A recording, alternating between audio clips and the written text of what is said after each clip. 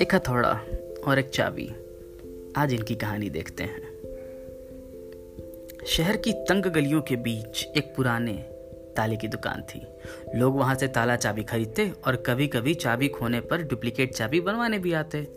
ताले वाले की दुकान में एक भारी भरकम हथौड़ा भी था जो कभी कभार ताले तोड़ने के काम आता था।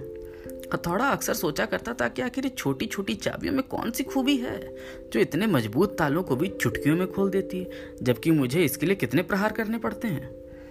एक दिन उससे रहा नहीं गया और दुकान बंद होने के बाद उसने एक नन्ही चाबी से पूछा, बहन ये बताओ कि आखिर तुम्हारे अंदर ऐसी कौन सी शक्ति है जो तुम इतने जिद्दी तालों को बड़ी आसानी से खोल देती हो, जबकि मैं इतना बलशाली होते हुए भी ऐसा नहीं कर पाता।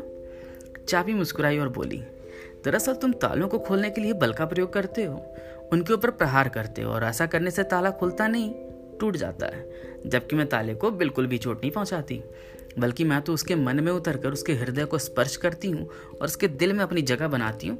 इसके बाद जैसे ही मैं उससे खुलने का निवेदन करती हूँ वह फौरन खुल जाता है। दोस्तों, मनुष्य जीवन में भी ऐसा ही कुछ होता है। यदि हम किसी को सचमुच जीतना चाहते हैं, अपना बनाना चाहते हैं, तो हमें उस व्यक्ति के हृदय में उतरना होगा। जोर जबरदस्ती से कोई काम कराना संभव तो है, पर इस तरह से हम ताले को खोलते नहीं बल्कि उसे तोड़ देते हैं, यानी उस व्यक्ति की उपयोगिता को नष्ट कर देते हैं। जबकि प्रेम पूर्वक किसी का दिल जीत कर हम सदा के लिए उसे अपना मित्र बना लेते हैं और उसकी उपयोगिता को कई गुना बढ़ा देते हैं।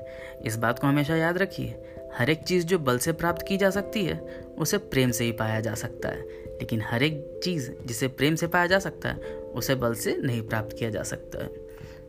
आप सुन रहे ऋषिकेश को HP टेकी में। ज़रूर बताइएगा कैसी लगी कहानी और शेयर करते रहिए। Thank you.